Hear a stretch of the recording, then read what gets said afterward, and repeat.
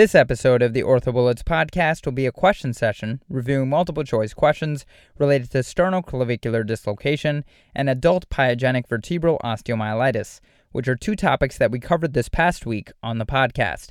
So let's get right into it. We'll start with sternoclavicular dislocation, and the first question reads, which of the following surgical devices employed for stabilization of the sternoclavicular joint is associated with the highest incidence of life-threatening complications? And the choices are 1. Percutaneous pins, 2. Cannulated screws, 3. cerclage wire, 4. Balser plate, and 5. AO locking plate.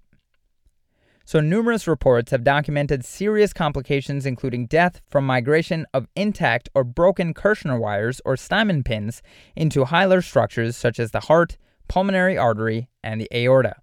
So the correct answer to this question is 1. Percutaneous pins. Moving on to the next question.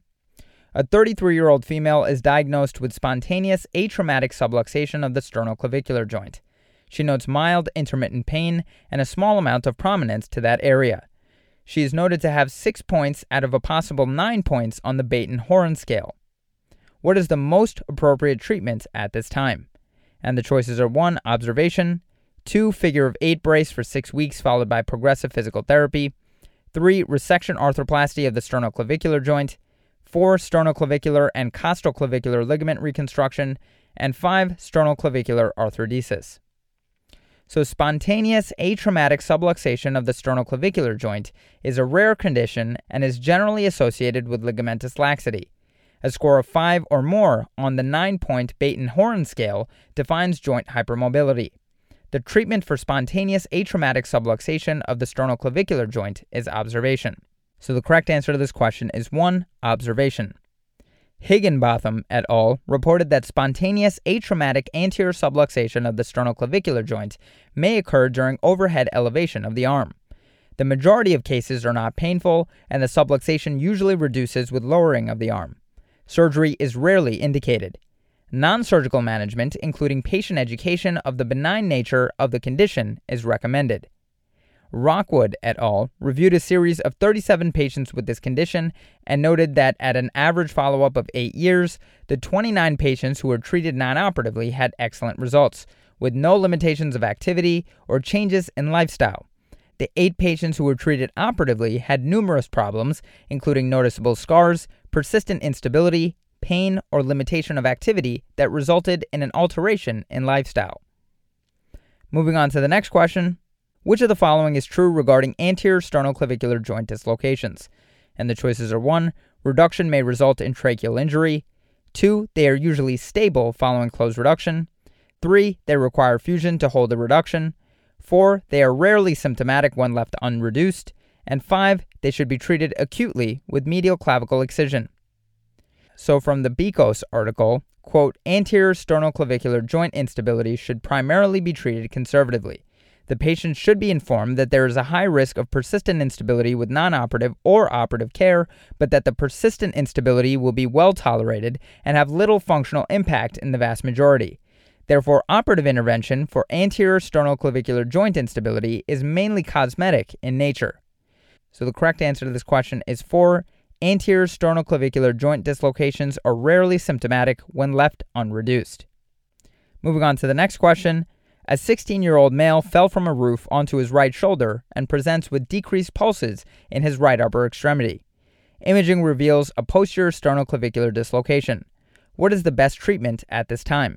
And the choices are 1. Non-operative treatment with a sling and swath for 6 weeks, 2. Non-operative treatment with immediate active range of motion of the shoulder, 3. Closed reduction in the emergency room, 4. Open reduction and pinning of his medial clavicular physeal injury, and 5. Reduction in the operating room with thoracic surgery backup. So symptomatic acute posterior sternoclavicular dislocations in adolescents should undergo reduction with thoracic surgery backup. So the correct answer to this question is 5. Reduction in the operating room with thoracic surgery backup. If closed reduction is not successful, and in fact there's an inability to reduce in up to 75% of cases, then open reduction is indicated.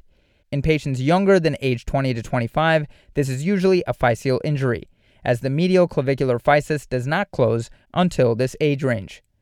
Chronic anterior dislocations are recommended to be treated conservatively, especially if not symptomatic.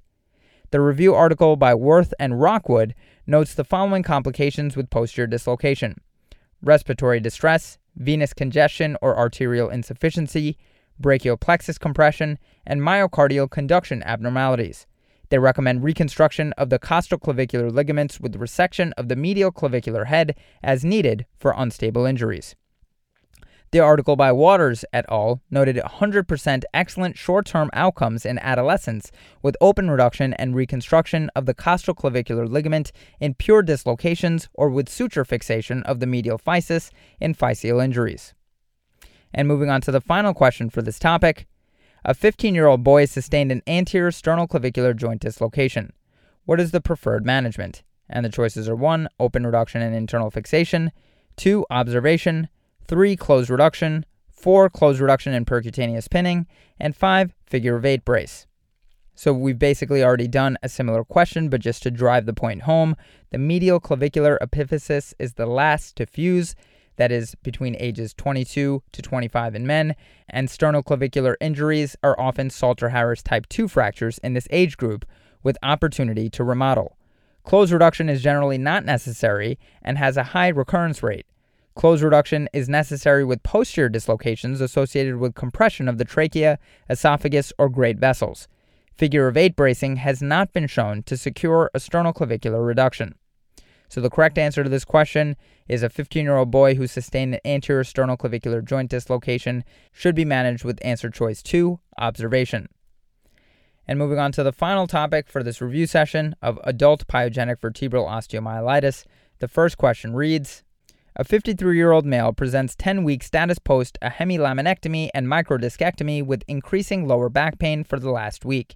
T1 sagittal MRI shows L5 to S1 with decreased marrow signal of adjacent vertebral end plates and disc space. It also shows an increased signal in the inferior L5 end plate, superior S1 end plate, and the disc space. The patient begins antibiotic therapy. Which of the following is the most sensitive in monitoring this patient's response to antibiotic therapy? And the choices are 1. Procalcitonin, 2. White blood cell count, 3. Blood cultures, 4. Erythrocyte sedimentation rate, and 5. C-reactive protein. So decreasing C-reactive protein levels are the most reliable method of tracking response to antibiotic treatment in vertebral osteomyelitis. Vertebral osteomyelitis occurs most commonly in the lumbar spine in adults in their 50s or 60s. Patients often present afebrile with negative blood cultures and a normal white blood cell count. Imaging helps narrow the diagnosis, and biopsy can be performed to confirm an organism. If no organism is isolated and the patient is neurologically intact without gross instability, treatment with empiric antibiotics is indicated. Response to treatment is judged based on improvement in laboratory studies, specifically CRP, given its short half-life of 19 hours. So the correct answer to this question is 5, C-reactive protein. Mock et al. Prospectively followed preoperative and postoperative CRP and ESR levels in 149 patients undergoing spinal surgery. They found no postoperative trend could be determined for ESR. However, CRP demonstrated a predictable rise and fall with deviations from expected kinetics correlating with infection. They conclude knowledge of normal CRP kinetics postoperatively may assist in the identification of infection. Cornett et al. Reviewed bacterial spine infections with regard to pathophysiology, diagnosis, and treatment. They state that CRP levels are nonspecific but are more useful than ESR in monitoring therapy given shorter normalization time. They found that CRP and ESR are 98% and 100% sensitive, respectively. Moving on to the next question. Amphotericin B is most appropriate for the treatment of which type of spine infection? And the choices are 1. Fungal osteomyelitis, 2. Bacterial osteomyelitis with a gram-positive organism, 3. Bacterial osteomyelitis with a gram-negative organism, 4. Tuberculosis osteomyelitis, and 5. Viral meningomyelitis. So amphotericin B would be the most appropriate for the treatment of fungal infections of the spine. So the correct answer to this question is 1. Fungal osteomyelitis. Amphotericin B is a broad-spectrum antifungal medication. It is commonly used as the first-line agent for treatment of fungal infections of the spine. The most common fungi involving the spine includes Cryptococcus, Candida, and Aspergillus. The indications for debridement and stabilization with spinal fusion includes resistance to antibiotic therapy, spinal instability, and/or neurologic deficits. Kim et al. Reviewed fungal infections of the spine. They comment that fungus infections are most commonly spread by hematogenous or direct spread. Access to the vascular system may include intravenous lines, during implantation of prosthetic devices, or during surgery. Fraser et al. Retrospectively reviewed 11 patients with fungal osteomyelitis of the spine. 9 of the patients were immunocompromised secondary to diabetes mellitus, corticosteroid use, chemotherapy for a tumor, or malnutrition. All were treated with antifungal medication. 10 of 11 patients were also treated with surgical debridement. Paralysis secondary to the spine infection developed in 8 patients. After an average of 6.3 years of follow-up, the infection had resolved in all 9 surviving patients. Moving on to the next question. A 45-year-old HIV-positive homeless man presents with increasing low back pain for the last 3 weeks. He now reports difficulty ambulating, fever, and loss of appetite. He denies bowel and bladder symptoms. He denies any symptoms radiating into his buttocks or legs. On physical exam, he is in obvious discomfort with standing, which worsens in the forward flexion position. He has a normal motor and sensory exam in his lower extremities. Blood cultures are performed, which come back negative. Lumbar radiograph shows a radiolucent lesion in L2 with mild loss of disc height of the L2-L3 level. A T2-weighted MRI shows a lesion involving the L2-L3 disc space and extending into the L2 vertebral body. What would be the most next appropriate step in treatment? And the choices are 1. Broad-spectrum antibiotics, 2. Isoniazid, rifampin, and pyrazinamide therapy, 3. CT-guided biopsy with cultures, 4. Technetium bone scan, and 5. Anterior corpectomy with a retroperitoneal approach, struck grafting, and instrumentation. So the clinical presentation in this question stem is consistent with spondylodiscitis. Although the patient has risk factors for spinal tuberculosis, a CT-guided biopsy should be performed to establish a diagnosis. So the correct answer to this question is 3. CT-guided biopsy with cultures. There is an increasing incidence of TB in the United States due to the increasing immunocompromised population from HIV. 15% of patients with TB will have extrapulmonary involvement. 5% of all TB patients have spine involvement. With any type of spondylodiscitis, the infectious organism must be identified with blood cultures or a biopsy prior to initiating treatment. Ku et al. Emphasized with the recent global pandemic of human immunodeficiency virus, the numbers of tuberculosis and secondary spondylitis cases is again increasing at an alarming rate. They report that medical treatment alone remains the cornerstone of therapy for the majority of Pott's disease cases. Surgical intervention should be limited primarily to cases of severe or progressive deformity and/or neurological deficit. Hadjipavlo et al. Performed a retrospective study of 101 cases of spondylodiscitis. They found Staphylococcus aureus was the main organism. Infection elsewhere was the most common predisposing factor. Leukocyte counts were elevated in 42.6% of spondylodiscitis cases. The erythrocyte sedimentation rate was elevated in all cases of epidural abscess. And moving on to the final question for this topic. A 45-year-old female IV drug user presents to the emergency room with a chief complaint of severe focal low back pain that has progressed over the past 10 days. She now reports the pain is severe enough that it is difficult for her to walk. She reports night sweats, fluctuating fever, and a loss of appetite. Physical exam shows exquisite pain with flexion and extension of the lumbar spine. Routine urinalysis by the ER physician shows evidence of a urinary tract infection. Her blood leukocyte count is 12,600 and ESR is 78 millimeters per hour. A lateral radiograph is highly suspicious of vertebral osteomyelitis of the lumbar spine. Which of the following would be the most appropriate next step in treatment? And the choices are 1. Discharge from the ER with a course of oral antibiotics. 2. Admission to the hospital with empirical IV antibiotics. 3. Admission, blood cultures, and MRI of the lumbar spine with and without gadolinium. 4. Nuclear medicine bone scan.